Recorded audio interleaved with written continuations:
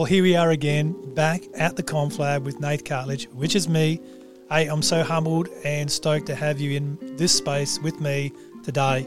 Let's tap on in. All right, before we get started, we just want to thank our great friends at Studio 6 Burleigh on the Gold Coast. They are such a great support to me and the Conflab, helping us get this out to you all the time. So if you're a content creator, if you have a long-term podcast, or you're looking to start a podcast, or you need a studio for anything, reach out to them at Studio 6 at Burleigh on the Gold Coast. They are amazing. Thanks again, guys. It definitely does make me feel a little bit nervous, actually. It was probably something like, again, especially when you asked me that originally question, it's something that I've never really thought about. You know, obviously, when you think about yourself, you think about all maybe your achievements, your accomplishments, what you have, as opposed to who you are. Yeah. You know, so it was really good. And again, I was very thankful that you kind of gave me that little tip that you're going to ask me that, because it got me to have a think about it. Got me to really think about some of the deeper things, who I am, without or kind of stripping away all these other things, these external things about my life. Yeah. You know, so it was good. So we got started before we got started, and our producer stopped us, which was really cool. We had to get the adjustments happening, but I just want to welcome Luke Baker here to the Conflab today. Luke is the owner and founder of Evolve Health Studios at Burleigh. He's a dad to a beautiful little 1-year-old, almost one in April. In April? April what? April 22nd. Beautiful. And the wife to the major love of his life. He got the minor love and the major love. And so welcome, mate. Thank you for having me. It's a pleasure to be here. It really is. It's awesome. We were just chatting off air, and I'm sure it'll make its way onto air, about a question that when we first sat down, or the second time we sat down and chatted, and you asked me, what are you going to ask me, sort of thing, in the podcast. And by the way, it's a real privilege to have you. Luke is local in our building where our studio is. He's got a health studio just downstairs, and they get a lot of great people come in. And one of his achievements is helped a lady lose 50 kilos and then ran with her in the half marathon. That's cool. That's a cool achievement to have, because you're seeing someone's personal growth, not just weight loss, their personal growth. Because, yeah, you can go and lose weight, but go run half a marathon is another beast altogether. But we were just chatting off air because we were talking about the real who is Luke. And one of my motives here today is to expose the under the covers of Luke, so whoever's listening to this can actually connect deeper. And that's one of the things that we want to do with the podcast moving forward. And we thought a lot about getting bigger guests and all this sort of stuff, but we're coming back to just local heroes and people that our locals, our people that connect with us can connect with, and people that connect with you and your studio, your staff, your family, that they can see parts of you that they may have never been. So I asked him this question, who is Luke? And he's about to give me an answer. So who is Luke? Well, to give everyone a bit of a context back home, listening to this, 3 weeks ago I sat down with Nathan and we were talking about potentially doing a podcast, and this was one of the questions that he asked. And he asked me not to kind of prepare me for it, but he kind of asked me just there and then, who is Luke? And my knee-jerk first reaction was to kind of talk about my accomplishments, my achievements, maybe what I have, what I've done in my life. And he's like, no, that's not what we're talking about here. It's not Luke the father, it's not Luke the gym owner, the business owner. Who is Luke? And it was probably a question that I've never really thought about, and it stumped me. And you know, Nathan said that this is going to be something that we're going to be talking about on the podcast, and straight away it probably made me feel a little bit uncomfortable because it's something I've never really thought about. So again, I appreciate you asking me that question, getting me out of my comfort zone and kind of getting me to kind of look within and kind of stripping back the layers of myself. So who is Luke? Nice and simple. Never simple. No, never simple. But it's actually, when I actually had to think about it, it's like, you know, I am a very simple man. You know, if I put down to who I am, I'm loving, I'm caring, I'm adventurous, I'm enthusiastic, I wear my heart on my sleeve, and I'm very much success and family orientated. I'm a man who is very simple, and I love to have a crack. Yeah. And that's kind of, you know, if I look back at the things that I have accomplished, I've done it always with those things in mind. You know, that's where I come from. Yeah. That's beautiful. So would you say that you gave me a list of 5 or 6 attributes then? And so would you say that they're your values? Yeah, for sure. So your identities come straight out of your values. Yeah, and you'd throw obviously, in terms of values, obviously health, family, and you can definitely take extract a lot of those things after what I just said in terms of describing myself. Yeah. Yeah. Yeah, so what's important is that you just explain the Luke being. And the reason I do ask this, because it's really important to me. My journey was one of a lost identity, and I think that the most important thing that people can do to go on a growth journey, whether it's health, whether it's personal development or anything, is to find out who you are first. Like, who am I? Because if we only stack more stuff in, that person's only getting more suppressed and depressed. And so find out who really are you. Now, I ask that question because of that, and I love the answers I get are just like that, Luke. And so I really appreciate your vulnerability in that area. And they're a great list of values, mate. Love, success, like all that, health, all that stuff. It's just an awesome picture to put together.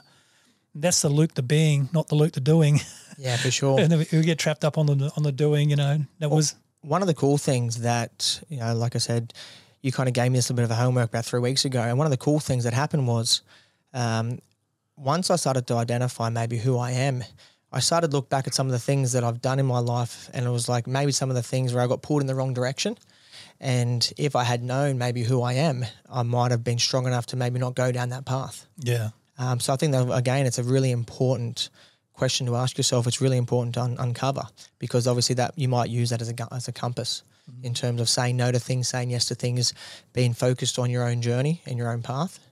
So it was really valuable. So thank you, Nathan. Well said, mate. And how do you see that now outworking in your life? All I did was ask you a question. You've done the work, so you can thank me, but it's you who've done it. But now you've got a successful business, successful marriage, and a beautiful little baby. And I want to talk to you about a particular journey you've been on over the last 12 months, and that's how we got started on this. But I think there's a lot deeper stuff to get through. But how do you see now those values adding to your life? How do you see them outworking in a day-to-day experience? Mate, we're probably going to be talking about the last year, and mate, I think honestly it's just really simplifying my life. I think the last year, not only obviously going back and having to think about who I am as a person, but the last year as a whole, we're going to be talking about the birth of my daughter, Sienna. But the last kind of year has just been really simplifying my life, and really getting rid of anything that doesn't serve me, that doesn't add to my life in terms of add to the things that I love in my life. So I think it's really important, and obviously knowing that now deeply, I can obviously, be comfortable saying no to things that don't really align with what I want, my values, who I am as a person. Yeah, that's really good, mate. That's really good advice. I think everyone should take that on. We're big on that here, and it's just like if it doesn't align with those set of values and it doesn't align with who you are, and you can see it clearly, and we hear it a lot, and you've just said it, but we do hear it a lot. I like to live in alignment, but my question is, what's your alignment? What are you aligning with? And to know that you've gone on that little journey in the last 3 weeks, it's quite inspiring. Well, it's funny, actually. I think I've said that a couple of times. It doesn't align with me, but obviously I didn't actually even know what that really meant. So, yeah, that would have stuck me that question again, because I think I've used that in the past. It doesn't align with what I want or who I am. And yet probably when you asked me the question, who am I didn't even know to begin with. There you go. Yeah. Thanks for your vulnerability, mate. That sounds like a tattoo, actually. Just kidding. I don't mind getting a little bit of ink here and there. So I also want to ask a question. How can you look back now past that year that we're going to talk about? And I'll just let everyone know that Luke's just spent a year off alcohol, hasn't had a drop for a year, and I did a 40-day fast recently, and we want to talk about that because at the end of the day, our series is about building healthy life patterns. And I know that I could talk to you about many, many things to do with health because of what you do and actually the people that you attract to your studio and your programs. But the alcohol thing seems like, for me, something that I actually need to talk more about around it. So that was the reason why we started talking. But I feel like there's something there with – so if you don't mind me asking, what are some of the things that maybe you would have said no to if you knew your values and how to align who Luke really was, that you maybe would have normally done, and if you'd known them, then you would have said, "Oh no, that's not doesn't align with me. I'm not doing that," and staying within your integrity to it. That's a very good question. I reckon, so health is a massive value of my own, and like this last year specifically has really, again, obviously I've been in the health and fitness space. I've played a lot of sport growing up. Sport has been a massive pillar of my life. Yeah. But you can still play sport and not necessarily be healthy. I think we know that from a lot of athletes and kind of their lifestyle choices. So again, just really knowing who I am and what health means to me, I think definitely would have made a lot of different lifestyle choices, and even getting pulled in the wrong direction. Like, I think the success that I've had over the last probably 3 to 4 years, especially with my business, is because I've kind of really known what I want, and I don't really care what anyone else is doing. So again, I'm probably just having a little bit of self-belief when I was younger, to not get pulled in directions that I didn't really want to be because maybe I was trying to fit in. Yeah. So I definitely think knowing this and saying no to some things would have just more been specifically, again, knowing who I am. And at the specific moment in my life, whether it was Luke at 11 or Luke at 18, it was really important to me. And then obviously just staying focused on that. Yeah. Now, I can't think of anything specifically, but there would have been plenty. That's a great answer. You mentioned also skeletons that are now out of the closet, and we're only fresh into this episode. What are some of the skeletons? Because I'll explain why I do this. Like, we're going to bank and anchor all into the positive side of what you've done and where it come from, but I'm just trying to build some relevance for the audience. So, what are some of the skeletons that you are prepared to share with us? So, because you were an under-20 Penrith and Titans player and an undefeated amateur and pro boxer, which, how many people actually knew that? I know it's on your website, but that lifestyle can lend itself to other things as well, from my experience. Yeah, for sure. Really, in terms of specific skeletons, like my friends always still laugh at, the business that I have and the people that I work with, because a lot of them would say growing up I was very rough.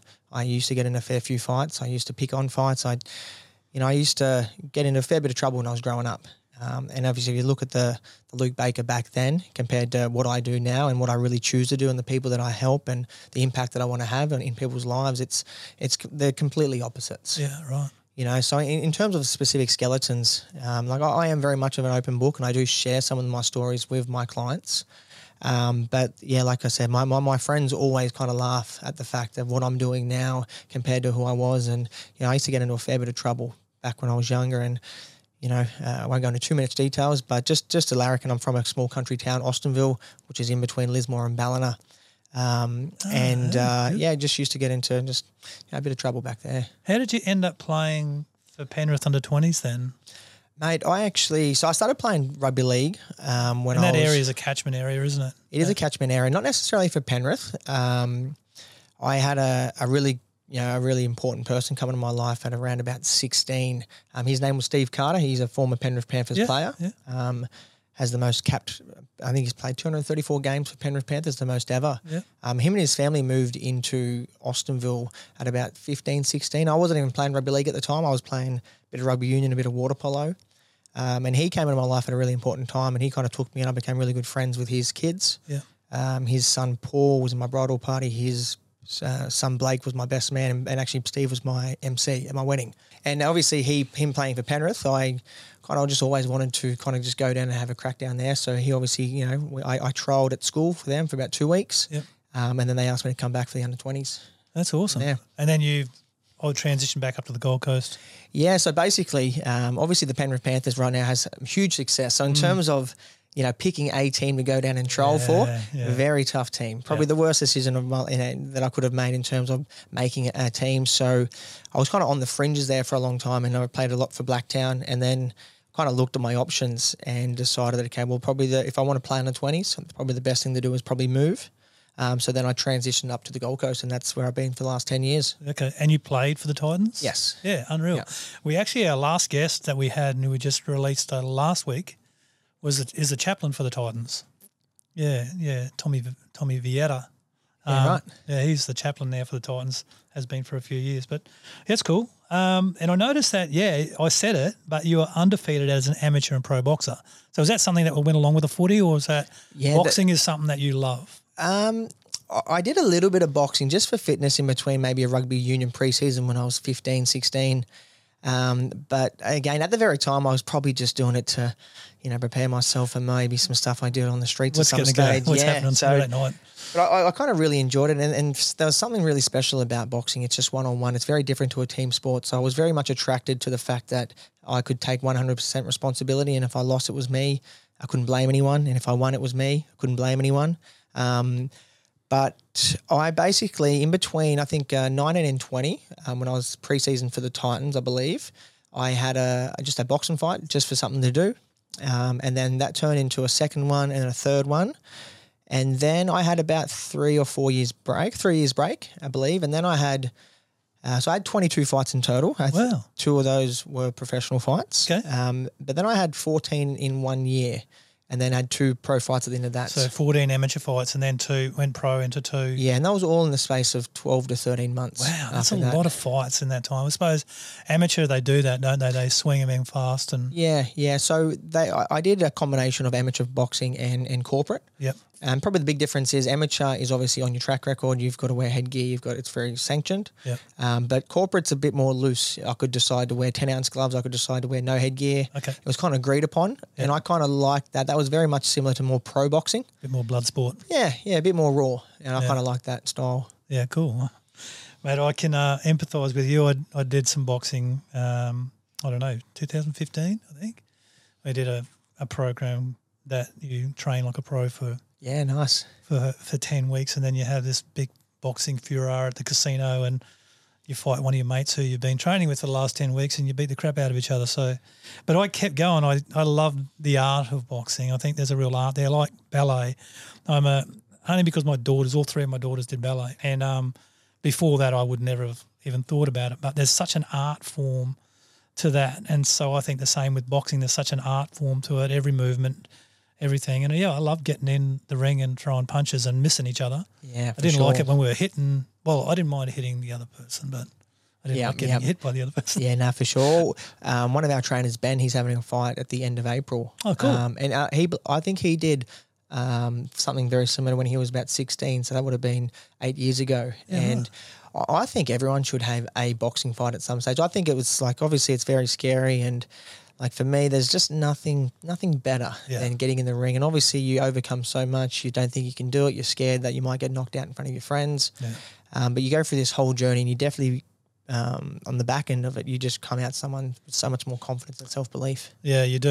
You're definitely exposed, aren't you? Yeah. There's nowhere to hide in that. Nowhere to hide, 100%. Yeah. Well, I loved it, mate. And, hey, what a great fight. Was it last weekend or the weekend with before? Tim Tszyu? Yeah. He surprised me. Tony Harrison, he's a great boxer, and I didn't know how he was going to go against Tony, but he impressed me a lot. Yeah, and I think he's underrated in the rest of the world at the moment. So it won't be for long, I don't think. No, I don't think so either. It was a great outcome, and even for his younger brother, and a couple of the local boy. Oh yeah, there was a local boy. Benny Marnie, he fought there as well. Yeah, he got robbed. Yeah, definitely. So he won that fight, but it was called a draw. Yeah. He showcased a lot of skills. He's great. I've done a lot of sparring with Benny. Have you? He's a phenomenal boxer. Yeah, that's awesome. Yeah, so it was a good round of fights that day. Anyway, we need to get onto off topic. Off topic completely. Boxing all day. Yeah, we could. You also, in your bio, you've got as a motivational speaker on health and mindset, and you've been doing that for a few years at King's College? Yeah, no. So it's something that I did do. I haven't done much of it since I opened up Evolve. Okay. Yeah, so how long have you opened Evolve? So I opened up Evolve in 2018, right. And I've owned it for 5 years. Yeah, nice. Yeah. Okay, so tell us about, because we had this discussion about the particular clients that you actually attract in Evolve. What does that look like? Mate, for me, our mission at the studio is just to make health a part of people's everyday life. I've never had an interest in training athletes. I've never had an interest in making fit people fitter. I want to help people who maybe have never, ever trained before. They might not know what to do, where to start. They might feel intimidated to go to a gym. They might feel judged. They have no idea that there's got so much information out there. They just don't know where to start. So I've only ever wanted to work with those people. Okay. And that's our studio. Although we do have a lot of fit people at our studio now, but the people that we attract and the people that I love working with, and the reason why I opened up Evolve was to create a place where, a safe place for people who can be more, and safe from intimidation and safe from judgment. Yeah. And specifically people that, just need help. Yeah. They don't know what to do or where to start. Because there's so much information out there. So much, especially now with social media. And, you can jump on there and you get a bit of, paralysis. You go, shit, okay, I could do this, I could do that. Someone's telling me something this way. Someone's telling me to do something the opposite. Okay, I'm not going to do anything because I don't know what to do. Yeah. No, that's use that term again, paralysis? Yeah. Decision paralysis, I believe, or something like that. Yeah, and that happens all the time. Okay. Yeah. Yeah, well, I can see that actually because there is so much confusing information out there. And also want to honour you for the fact that you actually work with every Thursday they come in, the underprivileged. Tuesday, Thursday, yep. Tuesday, Thursday. You just give us a bit of background about that. Well, mate, originally our trainer, Ben, I'm not too sure if you know Ben at all, but he did a little bit of work for a company called Short Term Support. And when he was PTing by himself, he used to run this group every, I think it was Wednesday. And then Ben started working for us. And actually Ben was the first person to actually bring them towards us. Okay. And in fact, it's awesome to have them here, but I can't take the credit at all. So I'm going to Aris, who as well as one of our other trainers, he started taking the class and he does such a wonderful job. He absolutely loves working with them. Yeah. So both him and I kind of took the class for a long time, and then he kind of took over the reins. Okay. And now we have multiple of one-on-one sessions as well with some of those clients. They originally came in with the group, and then we have them come in individually. Yeah. And again, it's for us, it's just showing people that.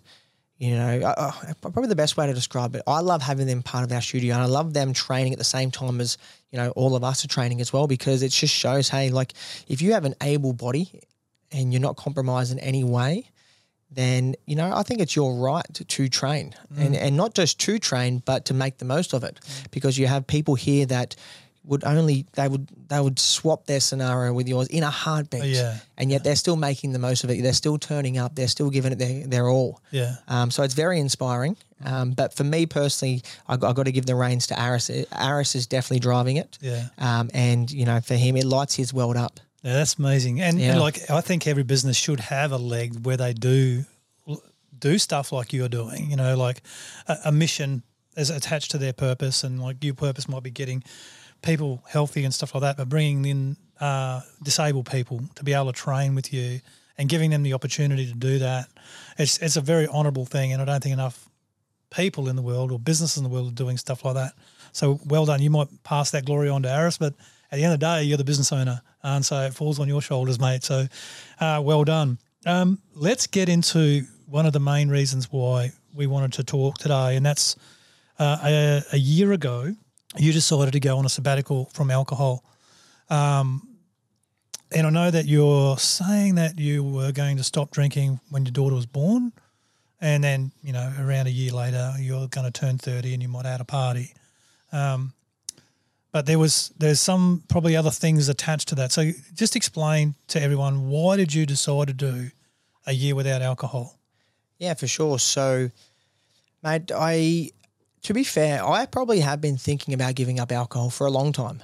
I remember the first kind of... Why? So when I was 21, one of my really good friends, his name is Hamish, he decided to give up alcohol between the ages of 22 and 23.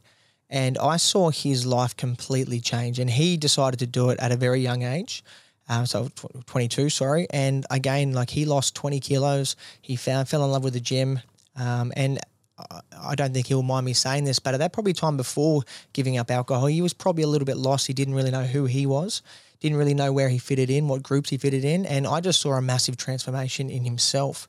And again, he's now 30, and he's still a completely different person since that 1 year. So ever since then, I have pondered upon the idea. Again, it wasn't enough for me to make a decision, but I have thought about it. And when I thought about myself in the future at some stage, I did think of myself as a non-drinker. So let's kind of fast forward now. So I'm 29, so my whole year of alcohol isn't finished yet. It's very, very close. So I turned 30 on the 5th of April. Okay. And my 1 year will finish on the 3rd. So It's only a couple of weeks' time. Yeah. But there was a couple of events that kind of really happened for me to make the decision. Like I said, I had been pondering upon the idea for a while. And I still remember this extremely vividly. So this was 2021 on Father's Day. I woke up. I wasn't a father at this stage, so I just woke up like a normal day, and I woke up, I went to the toilet, did my normal routine, shower, the rest, and I come back inside, and on my side of the bed there was a box, and my wife was there, and as I opened the box up, there was a positive pregnancy test. Oh, wow. And what a great Father's Day present. Oh, amazing. And I think when I told you originally, I got quite emotional. I was emotional then, I'm emotional now. Yeah. And she said, "Luke, you're going to be a father for the first time." And yeah, it was at that moment, things just started to change. I started thinking differently. I started to reflect. And again, I didn't make the decision to give up drinking there and then, but it got me to ask questions like, what type of father do I want to be? And how do I want to show up as a man, as a husband, as a father? Yeah. Can I pause you for a second? I just want to make an example of what Luke's just done, and please remember where we're at because we want to go straight back to it. The last episode that we've just released was about self-awareness, and the first questions that we need to ask in self-awareness, real self-awareness, is the what questions. And if we all just saw that then, Luke became very self-aware and he asked himself a what question. So we just released that in our last. I think did you post something recently about that? You were asking. It went yourself, out today. Yeah, I saw that as I was driving here. Yeah. So. So like I was saying, it got me to really reflect. Again, it just changed my perspective on things. Again, I didn't make the decision to give up alcohol there and then, but it definitely got me to think about things more deeply. And it was probably, again, 2 months after that, I was just listening to a Jordan Peterson podcast. And in this podcast, he says, "Now you only have small kids for 4 years. That's it. And once it's done, it's done. You no longer have small kids anymore."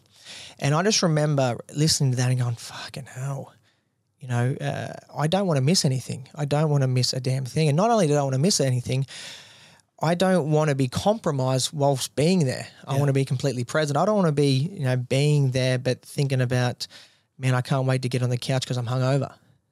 So I, like there and then, it was quite an emotional decision in terms of, my decision to give up alcohol, but it was logistical as well in the sense that I really laid out my life. I go, okay, what's really important to me? Okay, I've got my business because my business is my baby as well. I love and cherish that thing. I've got my own health. I've got my relationships that I have with my wife. And then I'm going to add something in the mix, which is obviously becoming a father, my daughter. And I looked upon it and I was like, well, if I want to do all these 4 things the way that I want to do them and achieve goals the way that I want to do it, then something has to give. And for me, that thing was, okay, well, I probably only drink 20 times a year. I don't drink Monday to Friday. If I'm going to drink, I send it basically. It might be an old footy mentality. Yeah, yeah. But again, it's 20 times but then I might be compromised for 2 or 3 days afterwards. Okay. And for that, I'm just like, okay, all right. From that point, I'm going to give up alcohol for an entire year. Yeah. And that was kind of how it unfolded. And that's what happened to make my decision. And how have you found it? Because, if we think about people there's all sorts of different drinkers. There's constant, a couple of drinks a day. There's a couple of drinks a day and then hitting it on the weekend. And then there's the send-its like yourself. And so just trying to make it relative for everybody. How have you found completely stopping? Yeah, so I think it is really important that to give you a little bit of context in terms of bit of high vibe water coming out. Yeah, nice. My relationship with alcohol. Again, I was someone who never drank during the week. I wouldn't have 1 or 2 or 3 drinks ever. Even my relationship with my wife, very rarely would we ever drink together. I literally was every 3 weeks or every 4 weeks I would go out and hang out with my mates and go pretty hard. Just binge? Yeah, just binge. That was my relationship with alcohol, and I probably have had that since I was probably 16. Yeah, that was kind of probably my relationship with alcohol at the time. So the biggest thing that I found, We are our rituals and we are our habits. And because I maybe had that kind of vicious cycle of 1 month, I would maybe start to develop and build these really positive habits, and then it would just kind of crumble down. And I'd kind of go through that cycle. So the biggest thing that I notice is when I tell people, I don't really tell people I've given up alcohol for 365 days, because it's not really that fair, because I was never a Monday to Friday drinker anyway. Yeah. So when I talk about it, okay, it's been 52 Sundays and Mondays in a row that I've woken up fresh, motivated, ready to go, and I can compound my success from the week before. Yeah. And that's been the biggest difference, is that there's consistency. You're still going to have shit days. You're still going to have troubling times, but you're in a much better mind frame to be able to deal with those things. And that's probably the biggest thing that I've noticed, that I'm so much more consistent in the areas in my life that I want to progress in. Yeah, okay. Well done. You're not finished. You're nearly finished. Are you going to go back to it? So it's quite an interesting one, actually, because I was always planning to have a 30th birthday, and obviously turning 30 is something to celebrate for sure, and I definitely will be celebrating, but I just could not really see the sense in actually having a party, especially a typical party where all my mates are there and we get on the piss and things like that. So probably 3 months ago, I kind of canned that. I told my wife, hey, I definitely don't want to party. I really just want to, if you and I want to go away for the weekend, or if, want to go out for dinner, I don't really mind what we do. I won't be drinking. So once the year is finished, I'm not going to specifically make any or put any rules on myself. Okay. I'm not going to drink on my birthday or wait to the 3rd, which is the whole year. But I'm not going to put any rules on myself just yet. And then we'll just see how it all unfolds. Yeah, okay. For sure. So when we spoke, I honour what you were saying about you found these 4 different things and understanding there is only actually 100% of Luke Baker. There's not 120%. There's only 100%. So you have these 4 things and you want to devote a certain percentage of that to each one of them. And so the alcohol couldn't fit in anymore, or the way you were doing that, and still benefit those things. But when we spoke, there was something that was really attached to being a father. And so I speak of that. When you decided to stop alcohol, your daughter was about to go, was not about to, but she was going to be born, and it really made an effect on me because of what you said about being a father. So can you just open that little? Yeah, for sure. Something like I said, when my wife gave me the news that I was going to become a father, it really hit me, because again, I think you would know this, you've got pre-kids and then you've got post-kids. There's really nothing else after that. And once you have kids, your life completely changes. And for myself, basically my mum and dad split up when I was 11, and I was really close to my dad. But just in the circumstances that they split up, I lost my dad then, but he kind of ran off and didn't really come back we've only just recently connected, actually. So he met my daughter Sienna at Christmas time, and that was the first time we've really connected. So that probably, again, played a massive role, and my dad was a big drinker from there as well. And when I made the... So your dad was a big drinker? You saw that first 11 years? Yeah, my dad was a big drinker, and my dad was a really good dad. Yeah. Don't get me wrong, he was amazing, and him and I were really close. But again, I witnessed he was a big drinker, and he missed a lot of things. He was there for a lot of things as well, but he definitely missed a lot of things. Yeah. And then when him and mum split up, he kind of went to another family, and that was kind of it. So he went from being a massive part of my life to then not in my life at all, like that, a flick of a switch. Again, that kind of had a big impact on my life as well. And for me, when Dad missed so much of my teen and he didn't come to my wedding, didn't watch me play.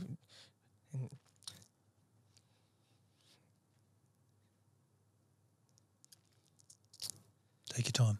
Yeah. Didn't expect that. Yeah, so Dad was there for first 11 years, and then he missed so much growing up. He didn't come to my wedding, just missed a lot basically. And then, from that, I just really made the decision that I didn't want to miss a thing. So when I laid it out logistically, and I just really did not want to miss a damn thing. And in that 1 year, like Jordan Peterson said, you only got small kids for 4 years, and it's now 1 year is almost finished. So in your she's nearly one. And yeah, well, she's gone from being so dependent on us to now she's actually feeding herself. She's crawling. She's, standing up on things. And I think the association that I had was, like I obviously associated the alcohol with missing a lot of events and a lot of things. Yeah. And the reason why that was so meaningful to me is because, again, like, my dad missed so much of my life. He wasn't at my wedding and didn't watch any of my sporting events and things like that. So that was a massive thing for myself. Well, I'm sorry that actually happened to you, Luke. And, those things can be drivers. What did we hear recently? Driven, dragged, or you're walking, in it. And so, mate, I am sorry to hear about that with your dad. How are things with your dad now? Yeah, good. We haven't spoken about anything, but we definitely have bridged it.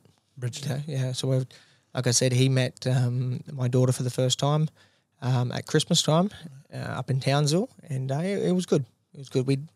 It was a very shallow meeting, but we didn't really talk about things, and we're still in contact now. So, what would it mean to you to open that wound up? In terms of having a conversation with him? Yeah. Like I have really thought about this, and I've got an older brother and an older sister, and we have really talked about it. And just to give everyone a bit of a context, so my dad was cheating on my mum, and mum caught my dad, and then Dad ran away with that woman and kind of had a family with them. But like I always say, like, obviously I was pretty upset. I was 11 at the time. I was pretty upset, and I might have been upset for maybe 6 months. But then, as a kid, you get over it, and then all you kind of really want is your father. Yeah. And I think deep down, I don't think he really ever forgave himself. Okay. So I don't think he could ever kind of show up again because maybe he was ashamed of what he'd done. Yeah. That's a great perspective, mate, because so easy for you to fall into the blame game. So well done. That's a great perspective to hold. And I will only hope for the future where you two can have that deep conversation and let those little things mend. I've had a few of those with some of my children, and they're important. So alcohol, your example of alcohol was going to be that because your dad missed some pretty massive things for you, that all a boy wants is to have his dad on the sideline or his dad in the box in the corner of the ring and just like, I got you, I'm here, go for it, And so you've associated that with the alcohol as being a part of the reason it missed a lot, and that's where you've gone forward and gone, well, I'm not going to do that with my daughter. I'm actually not going to miss anything because, like Jordan Peterson says, you've only got them from 1 to 4, and believe me, when they get to, if they're anything like my eldest daughter, who's actually a producer, when they get to 2.5, they start running your world. Yeah. They can do more than you can. And it's the most funnest journey you can ever have. And like you do have them for a lot longer than 4. There's a lot more to miss out as they get older. And you've been a great example for me, even just in this podcast, because I believe that I haven't probably been the greatest example to my kids with that. I haven't missed out on anything, but I may have missed out on some things. I haven't missed out on the big things, but there's some small things that I could have done better in that area. Mate, so really, and so you'll come to the conclusion that you're not saying you won't drink, but you're not saying you will either. You're just going to leave it in the air and go, I'll see how I feel. Yeah, for the time being, for sure. Obviously, I'm going to, the original goal was 1 year. I feel amazing, so I'm not going to, plan anything to drink. I'm not going to set any rules in terms of, another 6 months or 2 years. That definitely might be the case. And again, I might have a night and go, you know what, it's just not worth it. But at this very second, like there's just so many things that I value that might be impacted by alcohol that I don't want them to be impacted by. Yeah. Yeah, that was a big decision as well. Obviously to give up the alcohol, and we'll just see how it all unfolds. Yeah. So if someone is contemplating this sort of stuff, because I think there's probably a lot of pressure on Aussies when it comes to drinking, either way. Yeah, for sure. And I'm an advocate for moderation, so I'm trying to find moderation in my own life. But what would your advice be to someone who's like, all my mates drink, it's my own association. And what did you like? I'll ask that question first. What would be your advice for someone who's contemplating it? And then I've got another question I want to ask you about mates and alcohol as well. Yep. So the first question was advice for someone contemplating the idea? Yeah, contemplating a year. And then, there's a couple other things on the back of that. Well, probably the most important thing is, like, everyone's going to have a different relationship with alcohol. So it really depends on what that relationship is. Yeah. And the reason why you want to give up alcohol.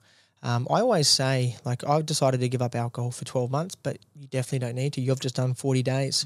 So I think most people could benefit of having a break from alcohol. Okay. And it might be 1 month, and it might be 6 months, it might be 12 months. I'd say most people would benefit not drinking at all. But again, life is meant to be enjoyed, and if that's what you like to do in moderation, then fantastic. But my first advice would be just to kind of really identify, what are you trying to gain from giving up alcohol? Yeah. And one of the best things that I did in this whole year is that every Sunday, my wife Kiralee and my daughter Sienna, we would walk Talabudra. We would have a coffee at the Talabudra Recreational Club and would go for a swim. And just having something that I cherished more than potentially maybe going out on a Saturday that I needed to be fresh for. We used to go nice and early. Yeah. Having something that you look forward to in place on a Sunday, or maybe if your day's Friday night on a Saturday, have something there in place that means more to you than that night itself. Yeah, I think that's really important, especially if you're someone who's like tempted. Come Friday afternoon, oh shit, okay, the boys are texting me, or the ladies are texting you, and I think that's really important as well, is to have something there that you're looking forward to. It might be going to the gym, it might be finding health, it might be, going for a walk with your partner or your kids. Yeah, find something there and put in place. Yeah, I can testify to that. Like the 40 days, I didn't want to wake up on a Monday morning and do the style of workouts that I was doing and feel the same way I was previously. Yeah. So it's exactly right. Just add something like that. And the health benefits for you over that year. So the tangible health benefits, like for me, like I said, I was just way more consistent. And when you're consistent in all areas of your life, you're going to be better off. Okay. For me, my sleep was way more consistent. Oh. And because I had made the decision to give up alcohol for other reasons as well, I thought, you know what, well, let's utilize this year and let's see if we can get, all of my areas in my health better. Okay. So my training was more consistent, my sleep was more consistent, my hydration was more consistent. And I just had more energy and more time and more focus on those things. Yeah. And we know, like, just talking about sleep quickly, there's a real, there always has been a thing about sleep, but right now Huberman's all on sleep. And we had Geordie Chenery, who's a big sleep convert into the studio. And I love a good sleep. Well, that's what I found as well. So my sleep was more consistent. So yeah, for sure. That's great. So you did get some really good health benefits. Now, I want to ask the other question about the mateship with alcohol. Like you said, the relationship, and I think that's a really important one to ask.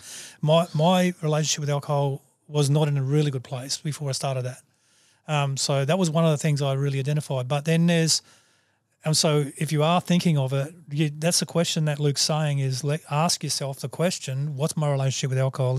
Is it a binge thing, or is it I need to? Is it just consistency? Why would you drop it? That's one really big thing. And we'll come back to that as a tip that you may have used. But mates, when it comes to drinking, what happens there when you stop drinking? Well, because in Australia, we need our mates. Yeah, for sure. For sure. And this is a funny thing. Like, I had a couple of people say to me, Luke, don't you think, isn't not drinking boring? And I kind of really thought about that for a while. And then I thought about it and I came to the conclusion. I was like, well, name one thing that you can do better than me drunk that I can't do sober. And they might come up with, I might have a bit more liquid courage to speak to someone, to go up to a girl. It might be as a bit of a social lubricant. And then you look at that and go, well, that's a skill. So I can learn that and I can do it sober. In fact, I reckon I could probably do it better sober if I gave myself the time and the effort to do it. So I think when it comes to mates, and this is a really important thing, I think that everyone has to, like, if you understand why you're giving up alcohol, and I think, in Australia, people say that they've got a rubber arm. I say, well, no, you just don't really know why you're giving it up or why you want to have a break from it. And once you know that, once you ask yourself, why do I want to give up alcohol for a period of time? What are the benefits? What positive am I going to get out of my life? Then you no longer have a rubber arm, and it shouldn't matter how many friends heckle you. The decision is made, I'm not going to give up alcohol. Yeah. And like, it's a bit of tough love because I've got a lot of friends that say, I've given up alcohol, but then I went out and I got my arm twisted and I started drinking again. And it's like, well, you don't have a rubber arm. You just, you're giving in. Yeah. Yeah. And it's going to be tough because here in Australia, we do have a culture of drinking. But I think once you identify why you're giving it up and even talking to your friends about it before you go out, and letting them know, okay, hey, I'm going to give up alcohol for this reason, this reason, this reason. Most of the time, if you do that in a very professional manner, I should say, then they're going to respect that. Yeah. But if you kind of don't do it and you kind of half say I'm giving up alcohol, and then you go out with them, of course they're going to heckle you. Yeah. That's just our culture. But again, it's going to be pretty tough. And I think accepting that is going to be hard. And when I set the goal to give up alcohol, I did make also the goal to, hey, I wanted to live my normal life and socialize normally, just without alcohol. Okay. Some of my friends have done no alcohol for a couple of months, but we didn't ever see them. They kind of disappeared. And I didn't really want to do that. I wanted to kind of develop the social skills to be able to socialize without alcohol. As well. That's brilliant, actually. That really is, because I do hear the same thing, and it's boring without it, and then I'm just not going to do anything. And I would get a couple of those Franklin cans of water that you can buy and stick in a stubby cooler while I'm socialising. That's the only way I could do it, Yep. But yeah, like what I found also, which I wanted to add to the friendship thing, is friends looked different if I needed alcohol to have that friendship. So they look different. So, mate, that's a huge thing that you've achieved with a year off, and a great example. But great questions to ask yourself is why am I taking this break? And I was only thinking when you were saying it about how important it is to anchor that back to what we started with, is the values. What are really my values? And health's a value, and this is a value, and family's a value. And obviously for you, with the trauma from your dad wound, being a part of that, like, has created that value of, hey, family's important to me, and I want to be everything for my daughter. I want to be there for her, so I'm not going to miss out. So that's a come back to even, and I have this conversation with somebody else. Actually, it was Geordie Chenery, when we were talking on the podcast about his values and how important and how aligned he was to them. He said he would make split-second decisions to get out of Melbourne when things were going wrong, and split-second decisions to do this. And it was very apparent that he wasn't making split-second decisions. He was reacting from his values. And so even though you may not have known that whole set of who Luke was, you were still responding from that place. And so it's a good discovery to come back to. Yeah, for sure. Mate, thanks for sharing all that stuff. I actually I want to ask you a couple other things about where do you see you going now? Like what's next for Luke? Like you've developed this great studio. You've got a great bunch of different demographic people come and you help them. You're less about what World Gym is, which World Gym fits for World Gym, and more about helping people who may not feel like they can walk into a World Gym. And that's a real honourable thing. But what's next for you? What's going to happen next? Mate, so like I said, the Evolve has been open for 5 years. But the way that Evolve opened back 5 years ago was very, very rushed. So I kind of only feel like the studio's really been open for 3 years. Okay. Because it's been the last 3 years, it's kind of been in a position where I've had a bit of breathing room, and I've actually had to, had enough resources and time, and had trainers there helping me to be able to kind of think about the direction of the studio itself. To give a bit of a background story, like my wife and I were traveling around America for 4 weeks, and I got a phone call in the last week. So I was working for a franchise before, and I got a phone call saying, hey, I'm going to close up the shop. or potentially sell it. But if I don't sell it, I'm going to close it up. So when we got back to America, we had no money, no nothing, no.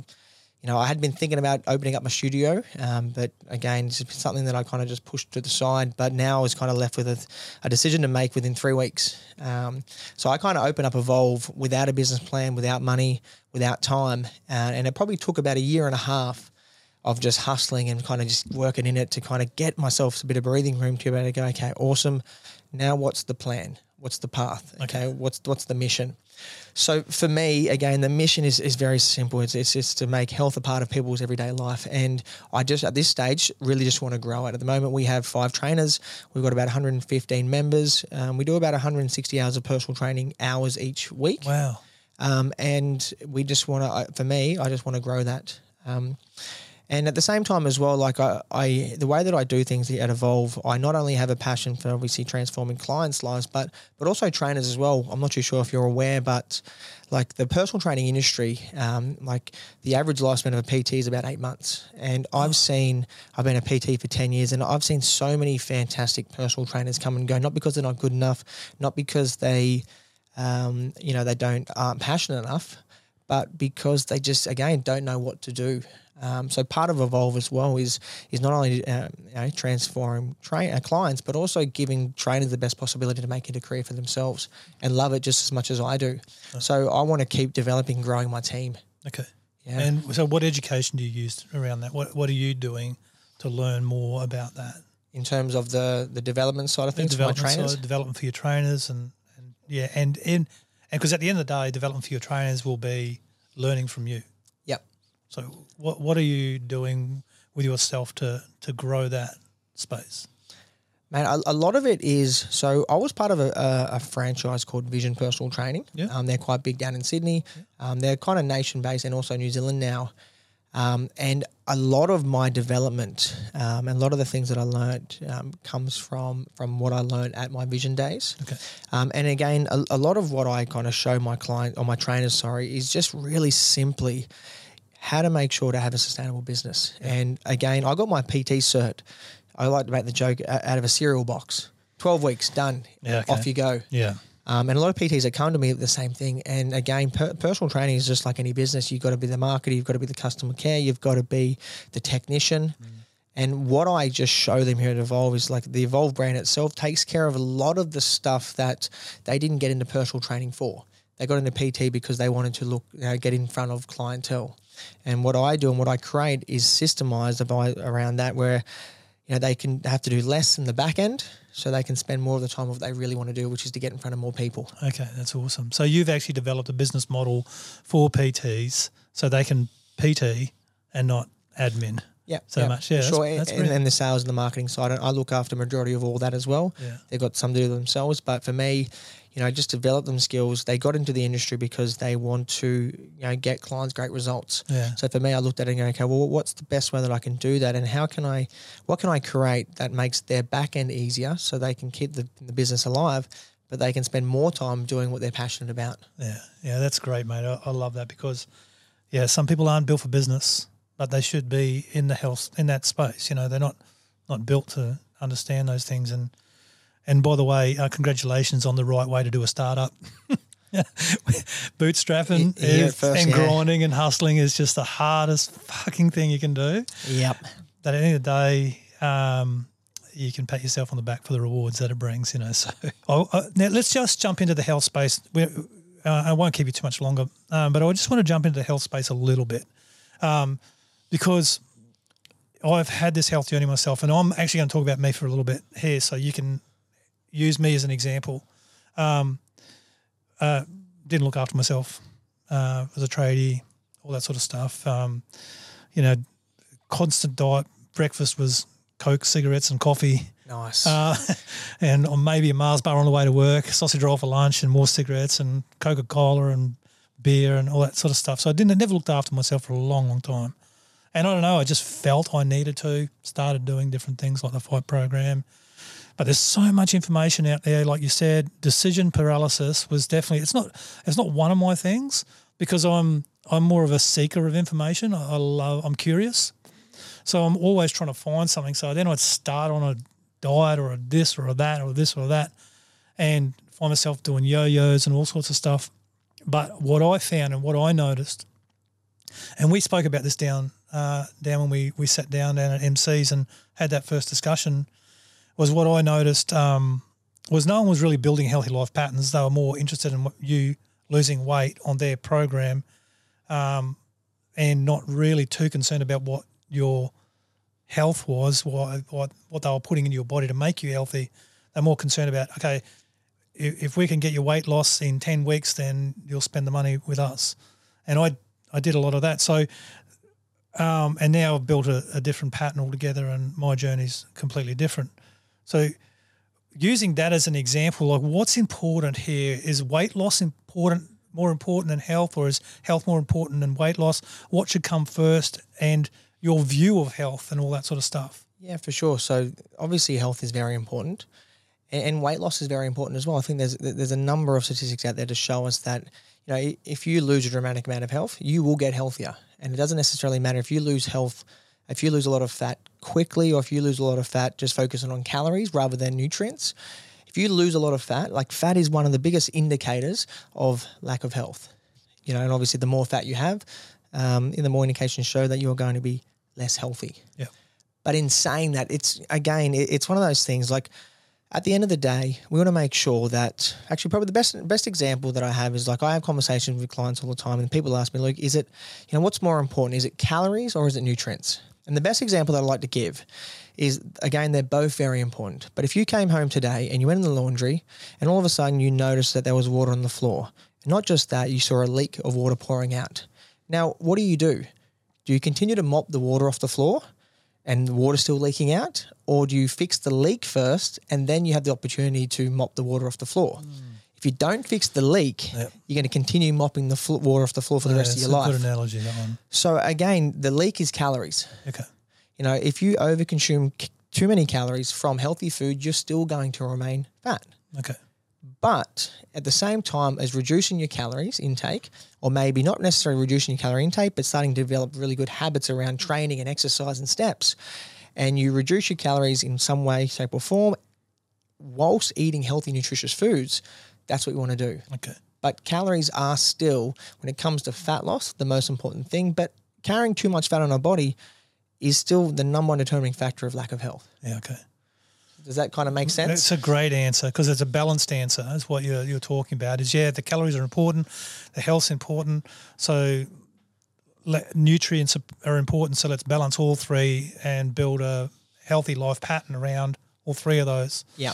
The biggest issue that I have, like with most of our clientele, again, they're people who maybe have never set foot in a gym in their life. Yeah. They've maybe typed into Google how to lose weight. Yeah. And the biggest issue with that is, like, a lot of people try to be optimal from the get-go. Yeah, okay. And they have no business trying to be optimal. Yeah. They can get away with making the smallest of changes to become healthier. And like I said, right now you've got fit people, you know, doing crazy fit things on Instagram. They look fantastic. They're very aesthetically pleasing. And then you've got people over here going, well, if that's what it means to be healthy, I don't want a bar of it. Yeah, okay. That's too much. Yeah. What people forget is there is this middle ground. You can definitely be healthy. You can look yourself in the mirror and be happy with what you see whilst enjoying a beer, whilst eating pizza, but also developing habits along the way. Like I always say with all of our programs, it's not what you achieve with us, but about what you learn and who you become along the way. At the end of the day, you might have to give your results back at some stage, but the knowledge that you gain and the experience that you get along the way and the habits that you learn, you never, ever have to give that back. Right. And that's why it's really important that an education is a massive pillar of all of our programs, because I think that's the bridge between someone getting results and then keeping that result is the education. Yeah, okay. Yeah, that's good.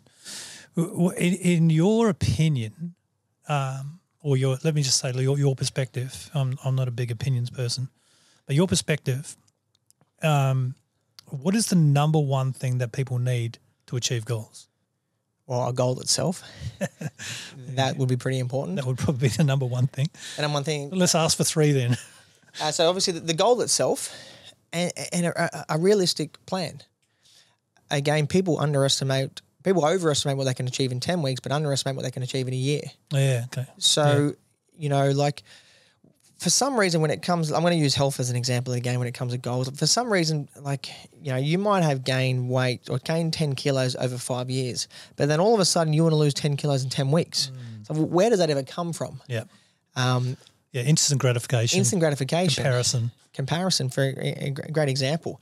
So giving yourself a realistic time frame to achieve any goal, like, and that's the most important thing. Like if you put, you know, a bit of effort in every single day, you don't have to be going crazy or don't have to be burning out. But if you put a little bit of effort in every day, but you give yourself a year, you'll be quite surprised on who you are at the end of that 1 year. Yeah. So giving yourself a time frame, giving yourself a bit of time. So goal, time frame, and then probably the plan in itself would probably be the third one. Yeah. You know, having a realistic plan. And if you don't know how to create the plan for yourself, then go seek someone that can help you create it. Yeah, they're 3 great tips. Mate, thank you so much for being on here today. I really appreciate it. And I've loved your vulnerability, and we've got to know more about Luke and that little pain that you have at about 11.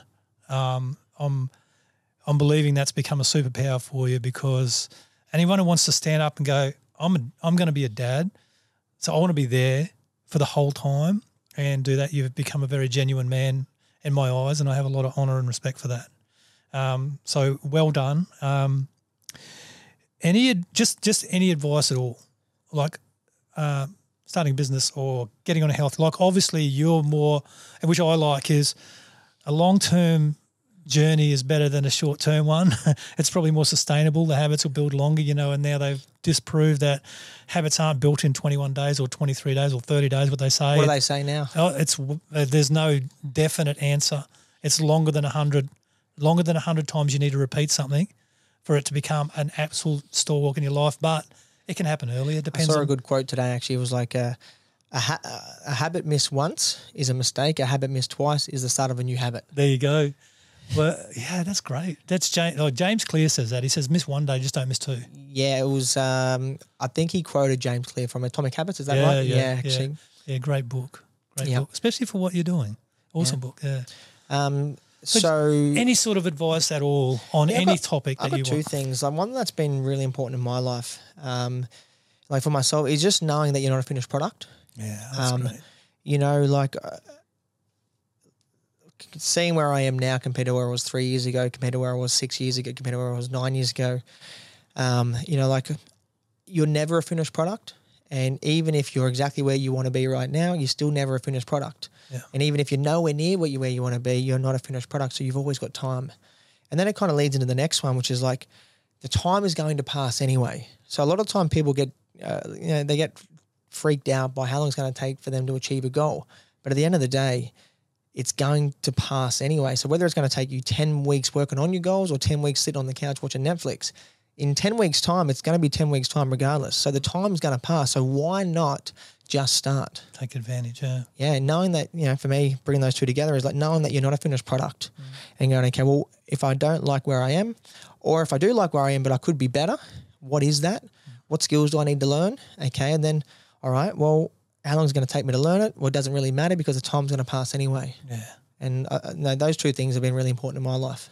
That's great advice, everyone. Great advice. And before we clip out of this one, I'm going to ask you 3 quick questions, and you've got to answer them really quickly. Now, I haven't been doing this on every podcast, but I'm going to do it today because I feel like it's a bit of fun to finish the way we do it.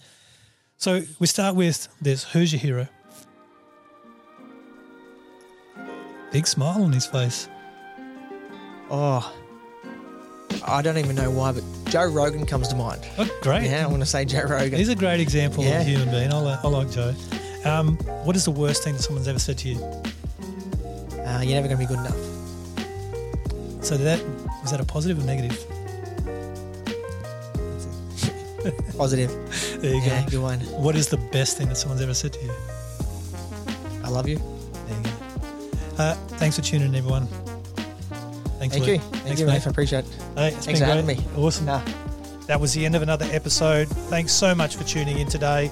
If you've enjoyed this episode, I would love for you to rate, review, and subscribe, as this will help me get my message out to more people. If you've heard anything today that has resonated with you, please feel free to reach out to me on Instagram @Nath Cartledge.